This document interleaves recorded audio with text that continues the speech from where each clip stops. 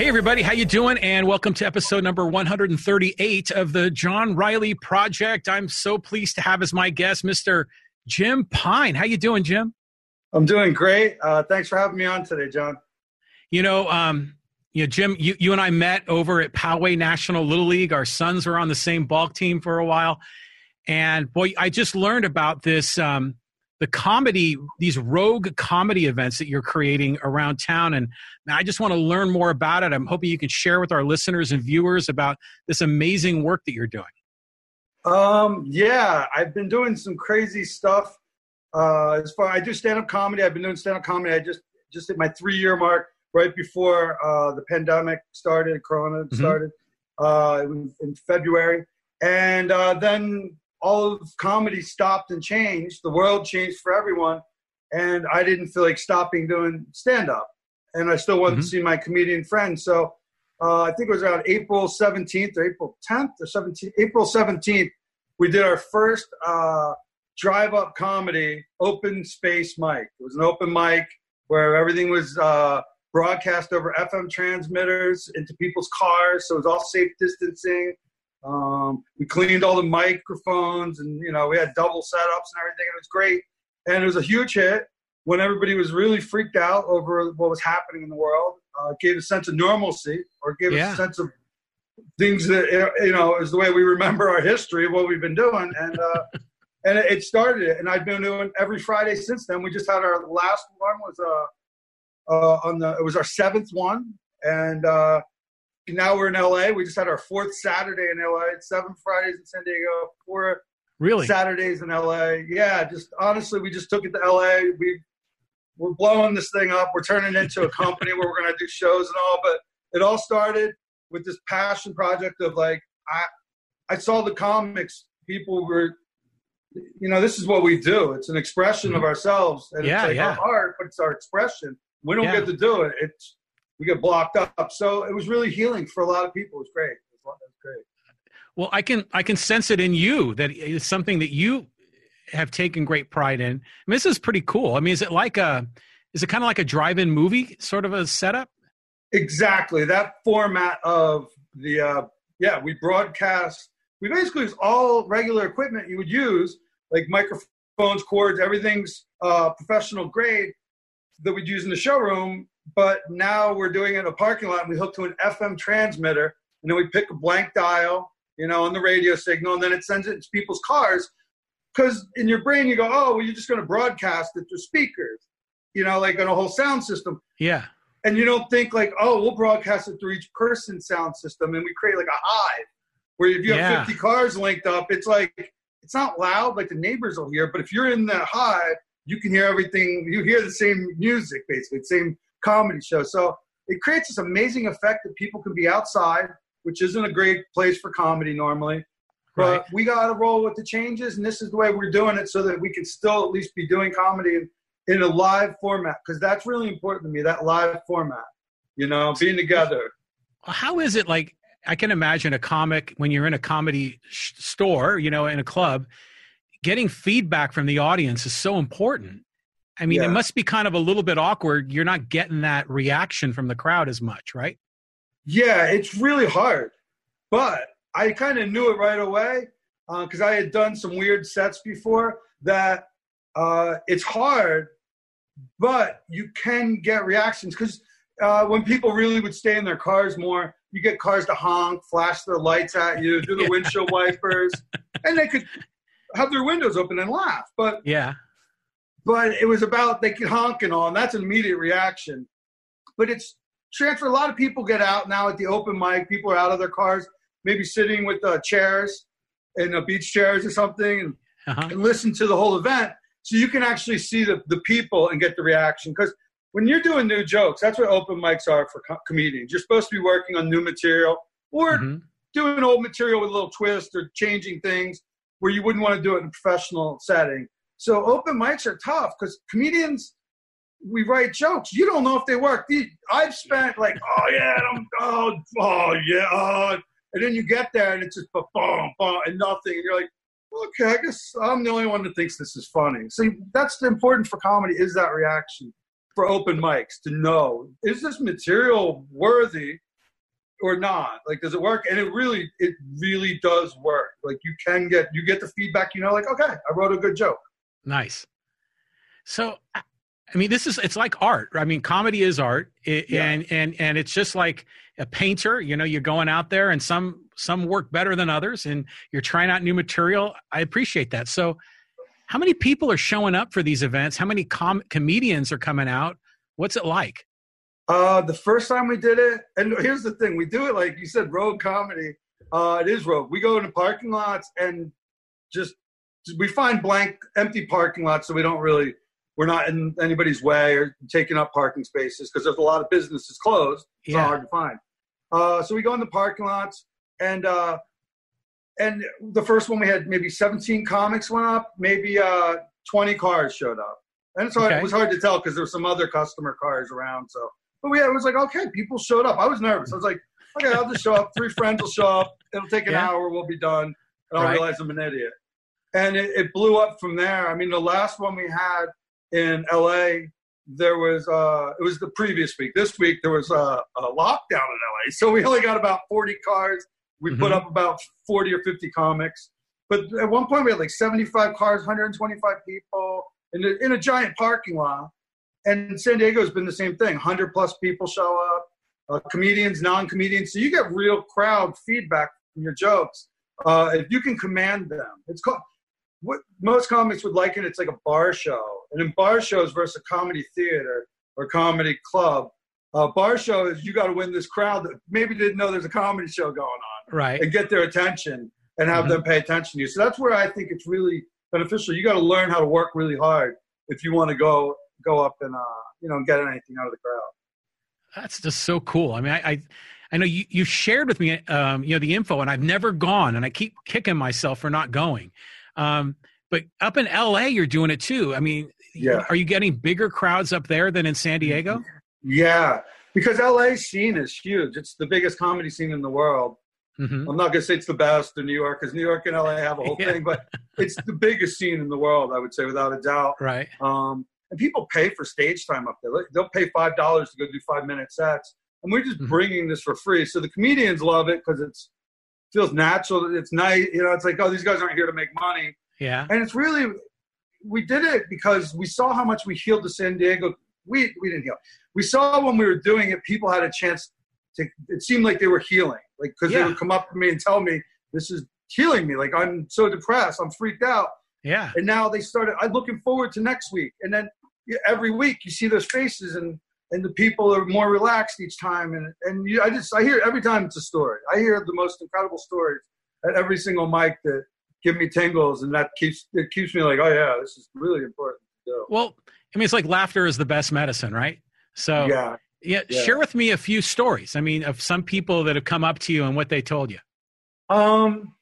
Like the I don't want to say darkest, but I get the darkest. Like the most dangerous stories would be like people talking about suicide, because comedians, and I don't know the comedians are any different than other people. I think we admit things more and are more honest sometimes. So comedians will speak a lot about mental health, and comedians, a lot of comedians will suffer from mental health issues. So when this thing happened, this pandemic lockdown, because now we're dealing with a different lockdown today. So dual lockdown. Yeah. Rioting and pandemic. But this lady came up to me and she said she called the suicide hotline 3 times in the last 2 days. And she's like, I can't even believe I'm here right now to tell you this. And she's like, I can't believe how I feel right now over from when I showed up. And she's like, can I hug you? Because she showed up with a mask and the 6 feet and the whole thing. And then can I hug you? It's like, yeah, I'm going to be crying for a moment on your shoulder, lady. And that's it. It's stories like that. I put a guy up, his son had unfortunately tragically passed. And it was the first time he got to be on a mic since that. And this guy's been doing comedy probably 8-9 years. And, it's an important part of our things as stand-up comedians is our expression. I guess we're narcissists or something. We think it's important and people want to hear it. Yeah. But it's really important because this is, it's the way we do our art form, and every one of them's unique, or better be, because you can't do a cover band of other people's jokes. No, you can't do that. Yeah, and crowds like it when they know it's you. Right. You know, that's what they love most, is us to bare our souls. So Nice. yeah, that's it. You know, it's that over and over. It's just somebody saying, "Oh my God, this is my depression aid." You know, instead of taking pills, they know like, "Oh, I get to get excited a day or two before because this is coming," and then they're excited for a couple days after because it's like, "Oh, I got to feel normal and see 50 of my friends that I normally see that I don't get to see anymore." And when I say friends, it's more like family because we have such a tight community in San Diego. So we took it to LA because those people need that too. They, you know, I knew those comedians needed it, and we knew we had something that was really touching people, and it was really bringing people into a healthy mind space. So I can feel your energy. I mean, I can feel how not only are you helping other people overcome, you know, the challenges during these times, but I can see the energy in you. I mean, this must be so fulfilling for you. I mean, we talk about in this podcast about pursuing your own happiness. I mean, building self-esteem. This is like, it's got to be a great thing for you. Yeah. I mean, I had to go through the same thing everybody else has with this, you know, like being locked down, even though I get to travel for work. I'm out all the time, but you know, the same for me. I don't like the idea of being told where to go and where I can't go. And it's been healing just in that aspect, but doing something, so not, you know, selfless in a way, you know, be honest, we went to LA last week. It was 12 hours. I left at 3. I didn't get home until 3. It was a 12-hour day. And, it's for the people. And then I get, you know how it is when you give, you get, and that's it. Like I'm giving so much. I really am giving so much of my time and energy. Yeah. I care about this so much, but I get so much back. Yeah. So much that I'm literally, you know, it might be in a week and a half, we're going to have our first show, you know, knock on wood. You know, we got things in the works, and that's where we're at. It's because comedy still this story needs to be told. And things are still not opening here in California the same as everywhere, you know, in the country's a little different. So, it's incredible. This is really, what it's given me is just, I feel really, it's definitely filled my cup. Like to the point where it's running over. It's, you know what it is? When you're doing something, you know that it's selfless. Like you're little, like you brought up Little League to start. Like, you know, you go coach the kids in the Little League. Who cares about work that day? Like you have it's healing because you're getting that human connection. And that's something that we could all use more of possibly, or most of us could use more of. So yeah. And the thing is, it's that human connection. Like you said, it's important to have a crowd for feedback. And it's really about the energy. Yeah. Because if me or you were doing a video interview right now, but if we were in front of each other 6 feet apart, it'd be an even different interview. Yeah, it would. Our energy would be really mixing. And that's because that's what comedy is about. Because it's not about are they laughing or not. I feel the energy of the people. Like that's where I'm at, like that. So it's the same thing here. You know, literally watching somebody show up with a mask and then leave and on their own accord with no mask, hugging somebody. To me, that's healing. You got healed. Beautiful. That day. So you're doing San Diego and you're doing LA. Are you going to be expanding more, going to new places with this, or what's this looking like? It's talked about San Francisco, Portland. We have to put our first show on, and we're shooting here. We're trying to beat LA right now because we have an LA contingent also that we're signing, you know, contracts with and all that. We'll more or less be taking of our LA shows. We'll produce them. Somebody produces a lot of stuff up there. So, yeah, we're hoping we're going to get our goal right now is the June 13th or June 20th to have our first show. Well, forgive me, but what do you mean in a show? I mean, people are going to pay a ticket. We're going to have a stage, and it's all going to be certified with temporary planning use and, you know, event insurance, and we'll have top-rated comics. Not 3 people you all heard of, but like people that are legit headliners. There's no work, so they're like, all right, yeah, we'll do it. So get legit headliners, and really we have a great show. I haven't seen if everybody got back to us today, but like it's already coming together. The pieces of trying to get a bunch of LA comics down here, if not some San Diego ones. and put on an actual show, like in a big parking lot. Picture a mall parking lot or something, or, you know, it's a giant parking lot where we have 100 cars and a stage and lighting systems. And then everybody links their cars up, stays in their cars, and listens to the comedian. That's what we're going to do. Yes. So that's what we're doing. We're going from open mic to doing shows also. We'll still do the open mic because it's important for now. As long as it's wanted, we'll do it. Now I got you. Now I understand. Yeah. So have you ever been hassled by the cops or by property owners or anything weird like that ever happen? Yeah, because you left the word hassled as kind of an open-ended. We've been hassled, but all honestly in a really positive, really no negativity way. No negativity. I've had a security guard boot us, but I was like, dude, I got 2 comics left. And then I'd gotten everybody up. I'm like, can you give me 10 minutes? And he's like, all right. And we did the 10 minutes. I wrapped up and we got, like, that was, you know, he asked us to leave. We left. Right. Our second show, a cop showed up. First show, nobody showed up, which is just mind-blowing because it was like everybody was freaked out. Mm-hmm. But at the second show, a cop showed up, and he pulled up, and I'm like, you know, I took the mic from the comic. I'm like, a cop's here. Let me deal with this for you. The comic took off. Yeah. And I go, hey, how you doing, officer? He's like, oh, I heard there's a fight. I was like, no, there's no fighting going on. We're just some friends hanging out. He's like, okay. And he's like, goes to pull away, and he looks back. He's like, is that a microphone in your hands? I think now I'm thinking I'm probably announcing a fight or something. Yeah. I'm like, I look down. It's like a mic and a cord. I'm like, yeah. He's like, well, we're doing a comedy show, officer. We're doing comedy. It's broadcast across the radios. Everybody's safe distances. And we're just hanging out. We're just trying to do. And he's like, oh, this is incredible. How do I tune in? So he tuned in to whatever the code was, 107.7. He drove 40 feet away and watched. And it's a funny story because I go back and I'm like, all right, who wants to go up next? Nobody's heard the conversation I have with the cops. And now everybody's like, oh, nobody's like, I want to go up. There's a cop here. Like, everybody's freaked out. I asked a couple times, and now I'm hearing the voices in my head are like, you're going to have to perform, Jacob. Like, you're going to have to do this. And I went to start my material, and I was like, this isn't going to work. So I just started riffing with the cop. Hey, you married? You got a wife or kids? Mm-hmm. And he went to start yelling back to me, and he grabbed his microphone. He talked through his speaker in his car. So now everybody could hear him. And, wife, no kids.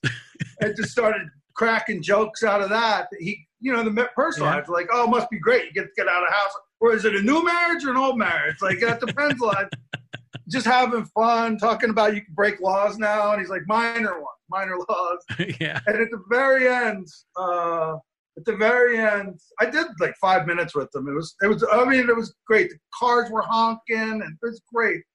And the security guard, I see in the distance, security guard's walking up 300 feet away. And I'm like, oh, geez. Like, you know, and I'm over the microphone. I'm like, here you are, officer. You're here. You're not busting me. Here comes a security guard.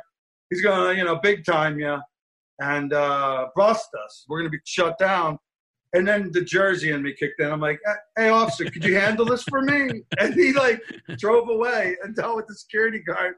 And we finished the show. Nobody wanted to perform anymore, but we ended it, you know. So That's awesome. we've had a couple. We've been asked. We were in L.A. We got booted because, you know, we picked a bad spot. We got booted by the California Highway Patrol and the local police. But they both were like, no problem. I was like, I'll handle it. I could talk to everybody through the microphone. I'll handle it. And we all left and went to a different place in Glendale. Oh, no, in Burbank. And then finished the show until 12:30 in the morning. So, LA, we've done every show. Even when it's been broken up, we've moved somewhere and hit another spot, and then we just keep the show going. And then everyone follows. And people follow. The first time, people showed up to the second spot that weren't at the first spot. So it was like that crazy. Like, it was crazy. And it's gotten crazy up there. They're such a great audience, too. They all come out of their cars and they sit in a circle, like a semicircle, and they're a great audience. You can get really good feedback on your jokes up at the LA one's really good for that. So how are people finding out about this? I mean, it's on the down low, right? No, we broadcast everything very openly. The only thing we don't ever give out is the location on social media. And people are like, oh, you're hiding from the cops. I'm like, no, the cops do not care. It's hiding from people that might want to blow up our spot by saying, calling the cops saying something's happening. Right. Or something like that. Just stupid term, like haters, people that are, want to be negative Nellies. Yeah. That's it. But so we have pages on Facebook, Instagram. We are, we have a website, driveupcomedy.com. And that's where you go. Driveupcomedy.com. I like that. Yeah, Drive Up Comedy that's our whole thing. It's all drive up. Because stand-up comedy, drive up comedy. Okay. And drive-in comedy was already taken. So somebody must have had that for a long time ago. Mm-hmm. But yeah, Drive Up Comedy, we're very, our Instagram page has got a huge following now. We broadcast everything, videos. We have drone footage. We've had drones show up. We've had people, KPBS came and he was there for 3 hours. And he did a whole story on us and interviews and pictures and really took in the whole process of what's happening. Wow. I had a couple other people do some independent stories about us that are on YouTube and stuff. Just kind of like a journaling what it's like these things. So it's just honestly, it's just been in this time when a lot of people have had negativity and darkness, it kind of seems like, because it's been really challenging. It's been such a bright light. And it feels great to make something really positive out of negative, So how did you cook up this idea? And did you share it with some people and they said, oh, you out of your mind? This isn't going to work? Or did they latch on and say, oh my God, this is great? How did that go? This guy, James Hosford, he's a San Diego comic also. He, before the pandemic started, so earlier March, he bought one of these transmitters. And he did a show in Escondido. There was 4 cars there. I did the show with him because I was calling him hey, I had some hints saying this is really going to be hard. I don't know if you realize how hard it's going to be to do comedy in front of cars. And I went and I had a great time. I had so much fun on my set. It was really organic and fun. Mm-hmm. And that's where I got the idea from. I told him that night, hey, I'm buying one of these things. And then the world shut down. And everybody wanted to buy these things, like churches and all buy these transmitters now so they can still do the services in the parking lot. So these things got hard to get, but I got one. And so I got the idea from him, James Hosford, and then did my first show probably about a month later when I was going to do it on the 10th and it didn't feel right. And then we went for it on the 17th. Do you say James Hoffa, like Jimmy Hoffa? Hosford. Oh, Hosford. Hosford. Hosford. He's an Escondido resident, Escondido born and raised. Right on. Yeah. So how have you noticed that the content of the comics has changed as we're going through this COVID pandemic? You'd expect COVID jokes because comics try to make jokes about whatever's happening, but they almost become a little hacky because if it's too common or too easy of a premise, somebody else is probably doing it.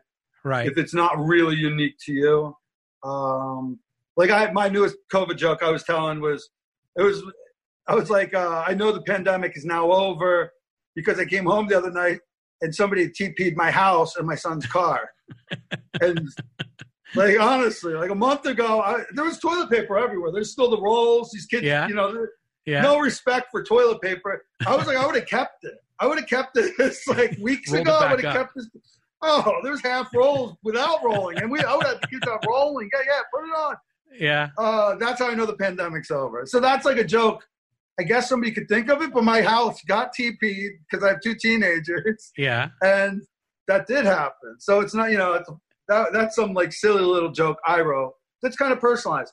But the jokes I'm mostly hearing are what stands out the most to me is seeing comics do strange things on stage that they wouldn't have done. Because there's, as crazy as you can be as a comic, there's only a lot of things are frowned upon. Mm-hmm. I don't care. I never care what anybody does because I just need to care about what I'm doing. And but we've had we've had a guy in LA show up in a chicken suit 2 weeks in a row. Sam Bilski. That's Sam Bilski. No, that's not Sam. That's Sam Brillhart. And he does chicken-related jokes the whole time. And like he's doing this. And he might do that normally. I don't know. But we had a lady with a gun. Like she was in band and has that gun. You throw the gun. I don't know what it's called. Yeah. Like the wooden rifle. Yeah. But she did that like during her set. She's like doing the gun thing. We've had a comic on roller skates. Really? I had a guy last week, this guy Perry Kurtz. It's world-renowned. He played the keytar and hooked it into our soundboard wirelessly. Played the keytar, which is a keyboard guitar. Oh, yeah, like Jan Hammer. Yeah, he did that. And then like he rapped. And then he started playing with his tongue. So that was like I don't promote it as a variety show, but I don't discourage anybody from doing anything goofy. Right. We have one guy does character now. He's Hall McGraw. He shows up and does like booty shorts, like jean shorts cut off and the tent, like Daisy Dukes. Daisy Dukes. And it's funny just watching the people do things I don't think they might normally do. To see that side of them, like just let loose, have fun. We're in a parking lot. Don't take it too seriously. Well, the thing that I love about comics, besides the humor, is the insight, the unique insight to society. The social commentary, and with all the protests that are going on, that's pretty recent. It'll be interesting to see how the comics navigate around that. Well, they'll make jokes about it. I've never seen a subject that hasn't been joked about. So right. I mean, Kobe, people were pissed that day, that Sunday, if you told a Kobe joke, but I heard like one or two where I was like, be mad, but that's funny. Yeah. That was funny. Yeah. Well, because you guys got to push the envelope, right? You got to kind of make people a little uncomfortable at times.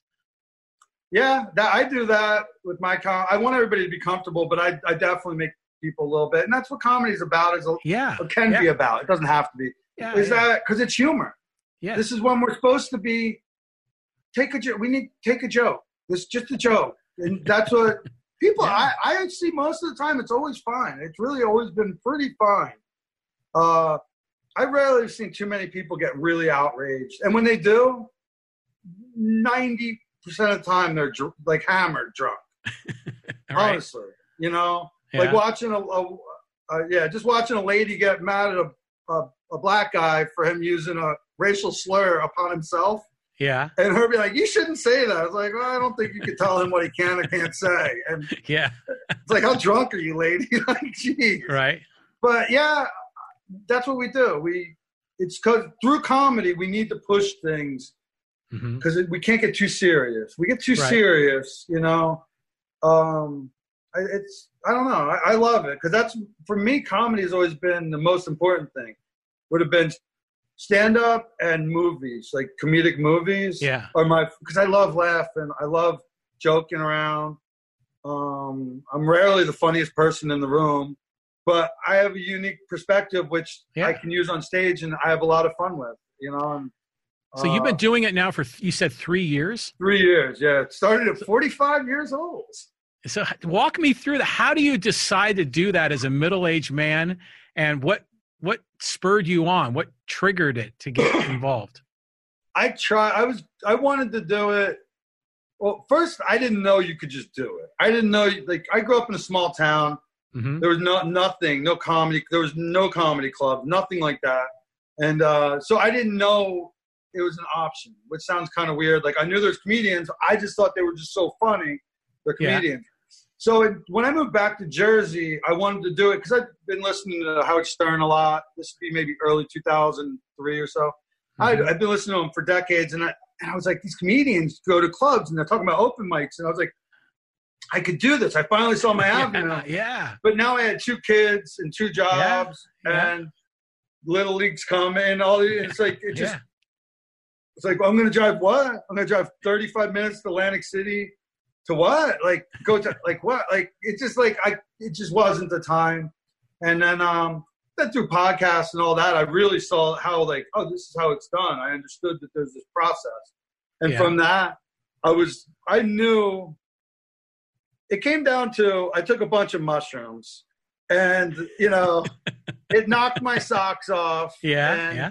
And I was able to really look at myself and say, no, this is something I really need to do. I need to try it at least once. Yeah. And from that experience, I, forced myself, hey, prepare for it, write it, give yourself a year to really investigate how this is done so you can go about it seriously. And I did it. Maybe 8 or 9 months later, I went on stage with 5 minutes written. I mean, memorized, word for word. Everything was perfectly memorized. Yeah.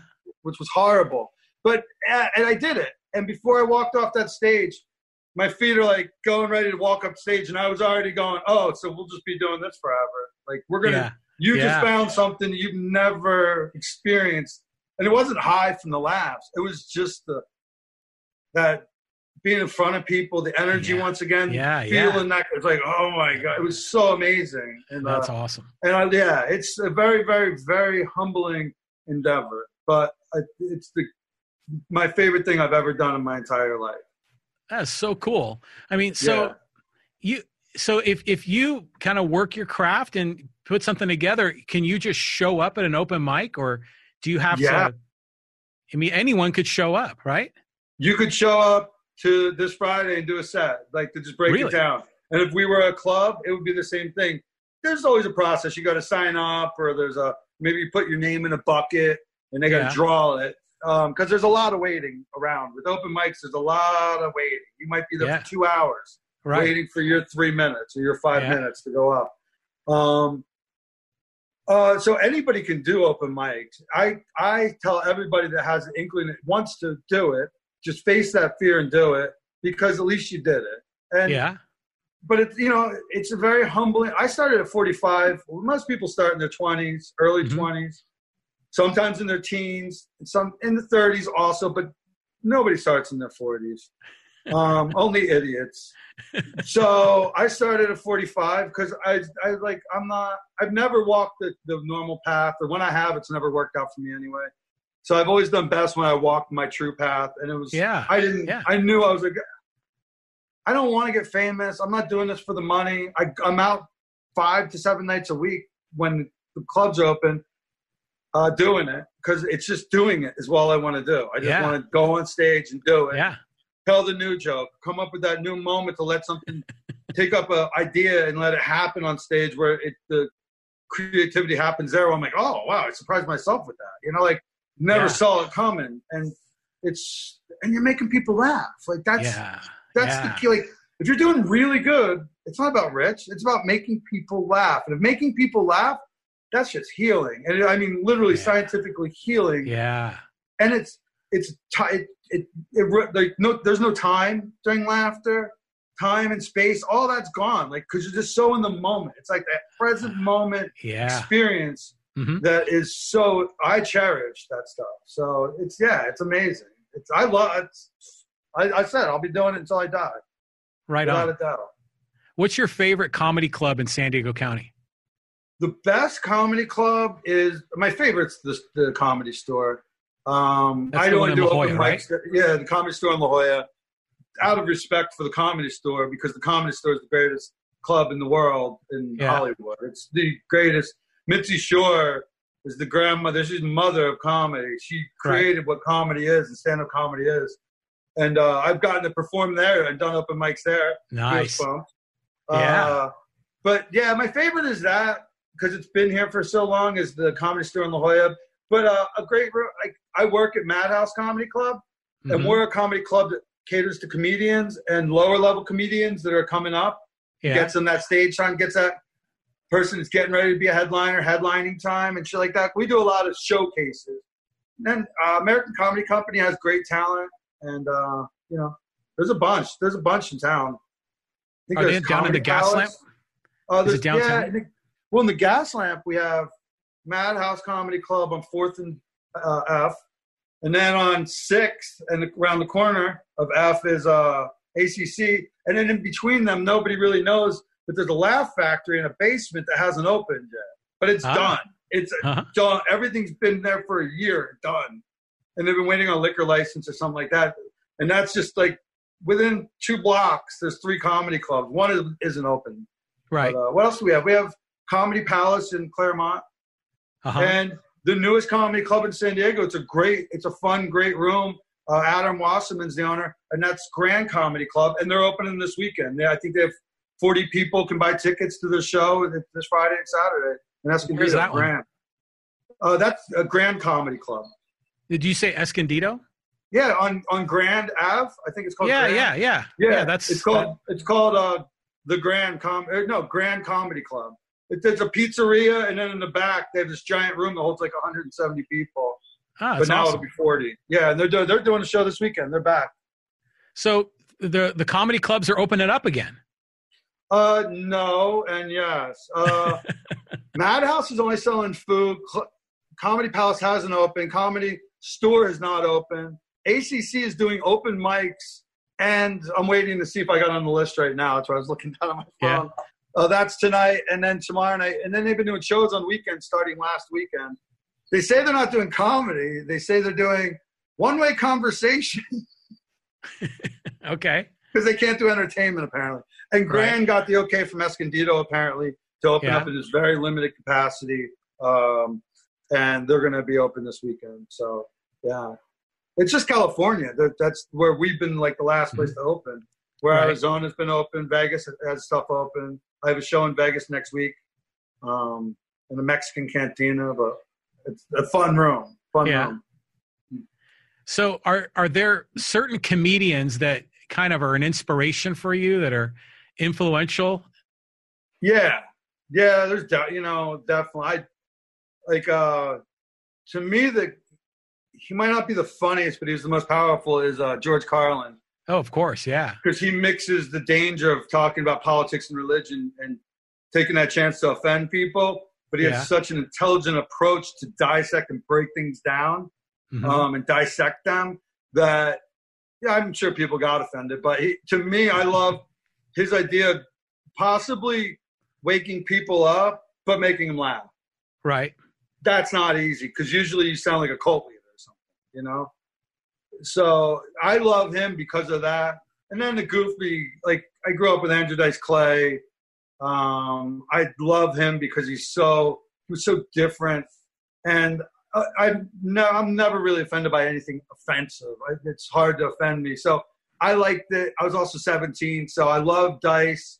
You got Eddie Murphy, Richard Pryor. I mean, absolute incredible people. And somebody who's not a stand-up comedian, but has probably had one of the biggest influences on me is Howard Stern. Yeah. Because he's not a stand-up comic, but his whole thing was comedic. And it's that idea of, sarcasm, playing something off one way and doing it another, the misdirects of things, and just the goofiness of life. Like, just let's laugh for crying out loud. I saw an interview of George Carlin, and he was talking about his career, and he said what really changed for him is he suddenly stopped giving a shit, right? And he became braver and just started commenting on things that were, like you said, kind of religion and politics, and then that's when he really blew up. He wasn't being extra careful, it seemed like. Like, I'd love to know when that time was, too, because he'd probably been doing it a real long time. And what that sounds like to me is he found his true comedic voice. Yes. I heard Bill Burr talking about that today, where, like, he would do his stuff. It's funny. But until he actually, for him, he gets angry when he's on stage. And that's the connect. He can go off, and people, like, they get attracted to it. And that's his voice. That's his true voice, where he can say anything. And that's where I'm from, because I started later. I might have a chance to find my voice a lot quicker than others because I've already got a bunch of years under my belt and just life. So, and being from New Jersey helps because I just don't care a lot about what people think. I love being kind. I love being nice, but it's like, that to me is my most important thing, is finding my voice. It's not even about my jokes. It's about just learn how to go up there and talk and just let that, and it's just like bang, bang, bang. Like the crowd just, because you tapped into your real voice, and then you tapped into the muse, that energy of the muse. And it's not generally, it's not you. It's like it's going through you. Like, the energy. Yeah. When I'm saying the funniest shit I've ever said on stage, I never even thought of it before. I've never heard it until I said it. Really, it just happens right in the moment. Yeah, like real creativity. Like not at home working something. It's like, boom, that was perfect. Don't have to fix that ever again. And then now you have something you can say other times. Yeah. And that's the fun, because when you trick yourself, even like, I didn't see that. Because if you don't see it, then the audience wasn't going to see it. And that's a big part of comedy, is the not knowing what's coming next. Generally, it's the surprise, the reveal. That's the part that gets the people. The reveal. How are you going to do that trickery? Nice. So, yeah. You're talking about the comic that's angry. I'm thinking about Sam Kinison in the movie Back to School. Yeah, remember that? He's just like yelling at Dangerfield and all the other students about the Vietnam War and all that. That was something. That was fun. Oh, and I think Rodney like pulled something out. He's like, "Oh, if those commie bastards didn't with my car." Yeah. And he's like, "Oh, okay, it's very good. It's very good." Yeah. Sam Kinison, I wanted to say his name. I couldn't think of it earlier. He was a flash in the pan, but it was during our 17-year-old age. And he was so rock star, because that's what Dice did. Dice went rock star with comedy. And Sam Kinison did the same thing in a very quick period of time. But, he was part of that whole crew. He worked at the Comedy Store in L.A. Dice was there. Bill Hicks. It was a whole crew of people. Right on. But, I love it all. Gilbert Gottfried? Yeah. Mm-hmm. Oh, my God. What that guy, you wouldn't expect the stuff he says to come out of his mouth. Like, you wouldn't see it coming. He's something. He's very unique. Yeah. Is he an East Coast guy too, I think, isn't he? Yeah, he's Manhattan, New York. I think born and raised Manhattan or Long Island, Manhattan. He's one of those. He has his voice. Right on. Yeah. That's awesome. So all good. So are you hanging in there with all these protests, and is that kind of shifting things for you? How's it going there for you? Just like not wondering if I can go out, if going downtown is going to be a viable option tonight. So that's affecting me. But no, I don't know. I don't know if I'm ignorant. I don't feel like I'm ignorant, but I don't like with the pandemic or with the riots. I'm not seeing it directly around me. I don't see racism around me that often. Yeah. It's really upsetting to see what happened to with the incident with George Floyd. Yeah. Or any other black male's name that we can go down a list that's way too long. It's too long of a list. Yeah. So I'm affected by that. It angers me when it happens, because I hate injustice. Right. And we don't need injustice. There's like things that were going to happen in the world, but we don't need injustice. We don't need to treat each other differently because of our skin color. So it saddens me to see stuff, but I'm going to go out on my day. I'm going to be really happy, and I'm not going to be really sullen or anything. I want to be a bright light. I want to be a positive force. I know that maybe I got to be me. I'm not going to be all super sad. I mean, it really hurt me that the first stage you see is like, oh my God, this is so horrific. But George Floyd wanted us to go on and live, and in his memory, I would think, and be peaceful, and hopefully we can enact change from all this craziness that's happening. Unfortunately, people are misdirecting, I think, a great message of peaceful protest, and violence starts happening. That's sad, because then the message isn't being heard now. Now it's about, the rioters. Now the cops almost look better because it's like, oh, I told you these were bad. It's like this whole thing, and it's like, oh no, man, we got to change. We got to change the way we look at people. Police got to remember they're just policing. They're not these militarized. Right. As much as they want to go home at the end of every day, and I want them to go home, so does everybody. Every citizen needs to go home at the end of every day too. Right. We shouldn't be the. We shouldn't be the like. Oh well, the cop got to go home. I mean, it's like we shouldn't be fearing each other. I know how to deal with police officers. I've been around them my entire life in positive ways, And I know how, like, even as a white guy, I always hands are on the wheel.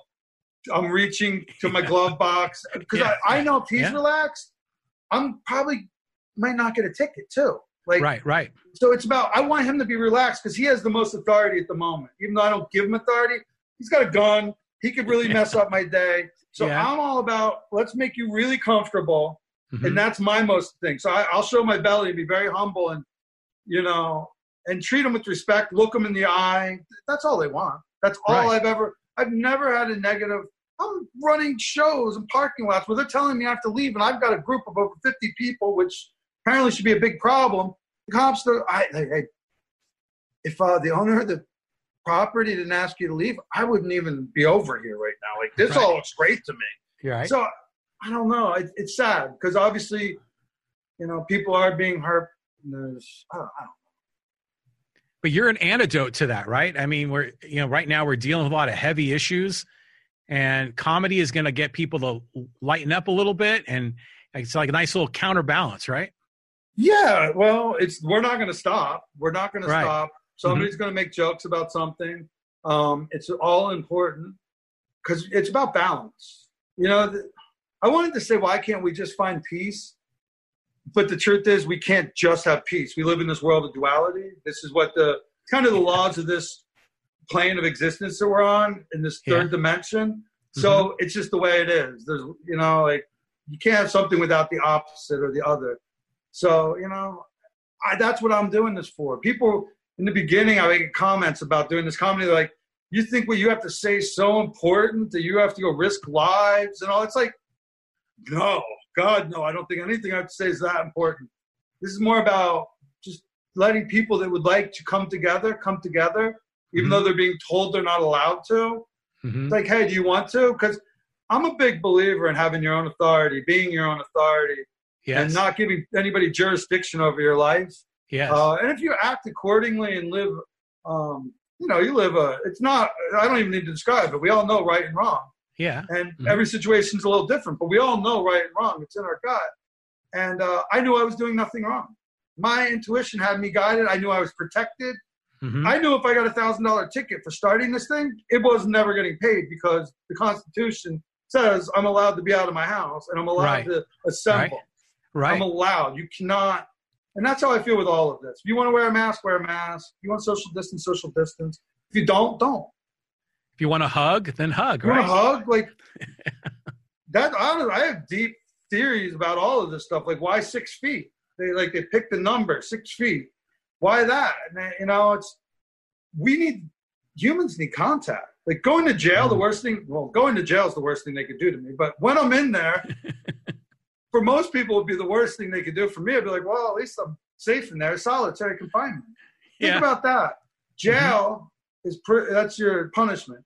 But if you're bad in jail, the punishment is you're going to be alone. And that tells me so much about the human condition. I already know we need to be near each other. We need like a hug, a real hug, not just like a hug where you stop and there's like that connection. Like, oh man, it's so, you know, human touch is such an amazing thing. And it's so healing. And that's what we're all being stopped from right now. And it's great because I get to people look at me like I get a lot of elbow, like, oh, we'll touch elbows when they come to the stage. Because I basically hosted every moment of this whole thing. I gave it up the other night. I let my friend do like an hour at the end. My partner, Alexander James. I also have another partner, Chris Espinoza, and then my sound guy, Jesse Hogan. But I'm like getting elbow, or if people, I can read them. Like, they don't. I'll leave this area, and they can come up to their clean mic, and they feel safe, and they can take their mask off and do their thing, put it back on and leave. They don't have to touch me, or it's a hug, or it's, you know, I let them dictate because I don't care. I'm not worried. I have a healthy immune system. I'm not worried about any viruses, and I got to die of something. I mean, I'm not a vampire. Maybe you can just die laughing. How's that? I would take that. That would be great. That would be fantastic. It's just, I'm going one way or another. I do know that. That's what I'm told. I think what you're doing is just so cool. I mean, it's helpful for, you know, the society to lighten up. It's innovative what you're doing. It's something that I can feel that positive energy from you, because you know you're doing a good thing for other people and for yourself, you know? So I think it's awesome what you're doing. And I'm so happy that we can talk about it. And what was the website again? Can you share it? Everything's Drive Up Comedy. Okay. DriveUpComedy.com, Drive Up Comedy on Facebook, on Instagram, Drive Up Comedy. If you need to reach out or you're interested, or anybody that sees this wants any information, hit us up there. I'll give you information to start your own, give you transmitter information. I've hooked so many people up with this, whatever, you know, what do I need? They're all nervous. I'm like, oh, here, get your camera out, take a picture, get the model number. Yeah. Go on Amazon, order it up. And so there's other people that have them around San Diego right now. Nothing else has really started. James Hosford did a nursing home show, I think 2 weeks ago. Yeah. And he has the military just reached out. He's going to probably do some stuff with them. So, yeah, it's great. This has been an amazing, I did not see any of this coming, but it's been so much fun and so healing and really a place where the San Diego community's been able to come together. Non-comics show up. They're so excited to get out of the house and have entertainment. They bring hoagies and, you know, adult beverages sometimes. And it's cool. Like, what it is gives everybody an opportunity to do it at their speed. Right. Because you can sit in I've only had one time where I saw a comic saying something and I stopped him. And he was saying to another comic, hey, take off your face mask. I want to see your face. I heard him say it twice, and I was like, yo. She said, no. What are you doing? He's like, well, I just wanted to see your face. I'm like, okay, that's what you want. Now, stop. Yeah. Like, because I don't ever tell anybody. Like, you see, I get excitement when I say they don't have a mask on anymore. Yeah. And it's only because I feel like it's like not because anybody told them or because that's what we want. I want everybody to find their own place where they feel comfortable, because to me that's the most important thing. But when everybody starts taking the mask off, that's when I'm like, yeah, all right, you know, it's like we're breaking the matrix. Yeah, that's what it feels like. You know, there's this thing happening. Like now they all have them off. Like, yes, it's freaking cool. It's cool. That's the authenticity. You know, like finding that real voice, that inner voice, and just being themselves. You know, without anything in front of them. Yeah, you know, get away from the news and all that, because that's what it is. It's just bombarding of this information. It's like, go out for a walk. Like in San Diego, at one point they like arrested people for surfing, and I was running around basically just like, nobody's ever gotten the flu surfing. Not once ever in the history of man has somebody gotten the flu surfing. Like salt water destroys everything. It seems like, you know. Just try to. Yeah, letting people just, I don't know, man. This has been a big mind game, I can tell you that. Not saying it's not real, but it's been a big mind game on people. It's really damaged people. Oh, yeah. Really damaged people. Very affected our psyche. It's empowered certain people. It's disrupted. But I remember I did a podcast a while ago, and I titled it Chaos is a Ladder. Remember from Game of Thrones? That was what Littlefinger would always say. And while we're having this COVID disruption, it creates opportunity. It creates a situation where you can have Drive Up Comedy. You know, that wasn't really a thing, but I mean, not really a thing before. It's just the dynamics are just so interesting as we've been going through these last few months. Well, I don't remember Chaos is a theory per se. I saw the shows, but chaos. I do love chaos. Yeah. Because if you can embrace chaos, that means you can embrace change. And that's kind of really, that's a good tool to have as a human, is being able to deal with change. And yeah, you know, that to me, it was like I'll say to my son or my daughter, I'll be talking to them, and it's like, try to find something you really love to do, you know, for a career in life. Yeah. Because that's really where I'm like, you're going to have to do this. So why not do something you're really passionate about? Yes. And when you work from passion and love, that's where you hook in with that chaos. And no matter, like, I didn't do this to create a business. I did this out of going, well, I'm going to donate by buying this transmitter and seeing what happens with the community. Yeah. I'm gonna put on open mics. That's what I'm doing because it empowered me and it made me feel like I had a voice again. Yeah. And from that, it's turned into like where this business can go is literally mind blowing to the things we're hearing right now and dealing with. And that was all started. It was a passion project, and that's like to let my kids see it now. For me, just telling them like, oh, dude, he's been seeing this through this journey of me doing this stand-up comedy and then this drive-up mic, and he sees like he gets it. Like, oh, Dad he just worked doubles, you know. On Fridays he put all that extra energy, and then he drove to LA's on Saturdays for what? To waste gas money and 12 hours of day. But that's what life's about. Like when you just dive head in and you could see the sign. I can see signs from the universe like this isn't good. Turn back. It's a bad idea. Or you just keep getting like embraced and just and that's all this has been. It's just embraced. We've had one person I can even think of by name. I won't name him. That was really tried to ruin this thing, and he did it through social media, and he called like Human Health Services, and he called KUSI, and called the Sheriff's Department, all these things, because he said I was creating hot spots for this pandemic, and that was his whole theory. And I never responded, not one time on social media did I or anybody from Drive Up Comedy responded any way to him. And the comedy community literally like tore him apart. Limb from limb. And within 8 hours, all his social media had been taken down. Not what he posted, his accounts, everything gone. Wow. And I didn't want to see that happen. But what happened was he thought he was attacking me. Yeah. And he attacked everybody's outlet.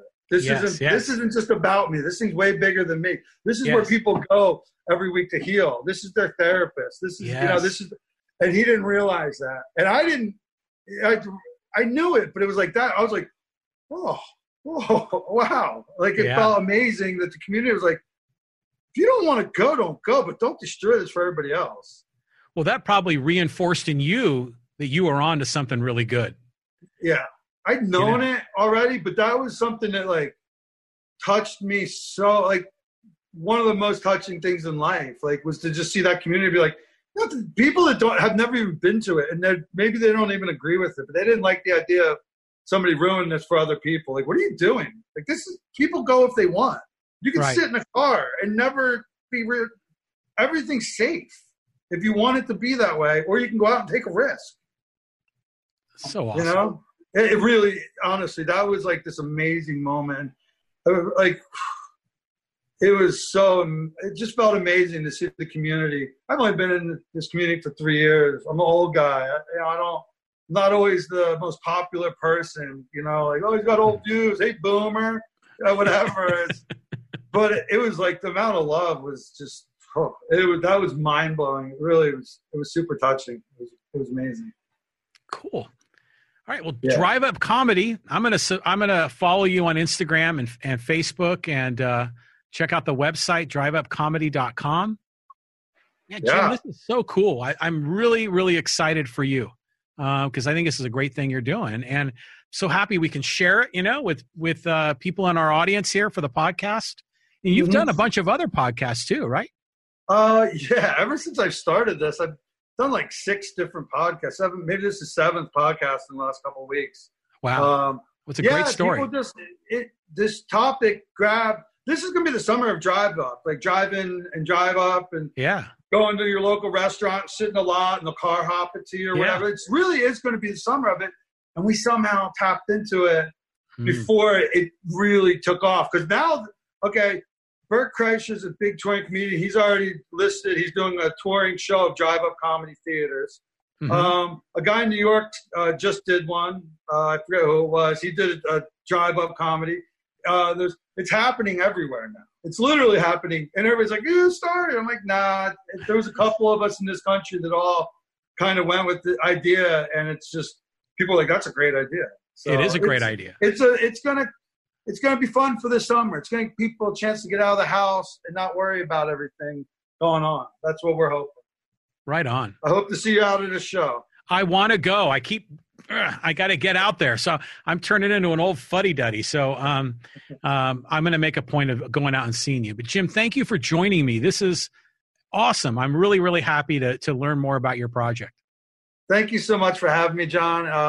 My pleasure to be here. Really, for giving me a chance to literally talk about something I'm so passionate about. Yeah. And just to let other people hear about a good story about right now, a happy story. Yes. This is like a redemption story. That's what it all feels like. This is a redemption story. The Phoenix is gonna rise from the ashes.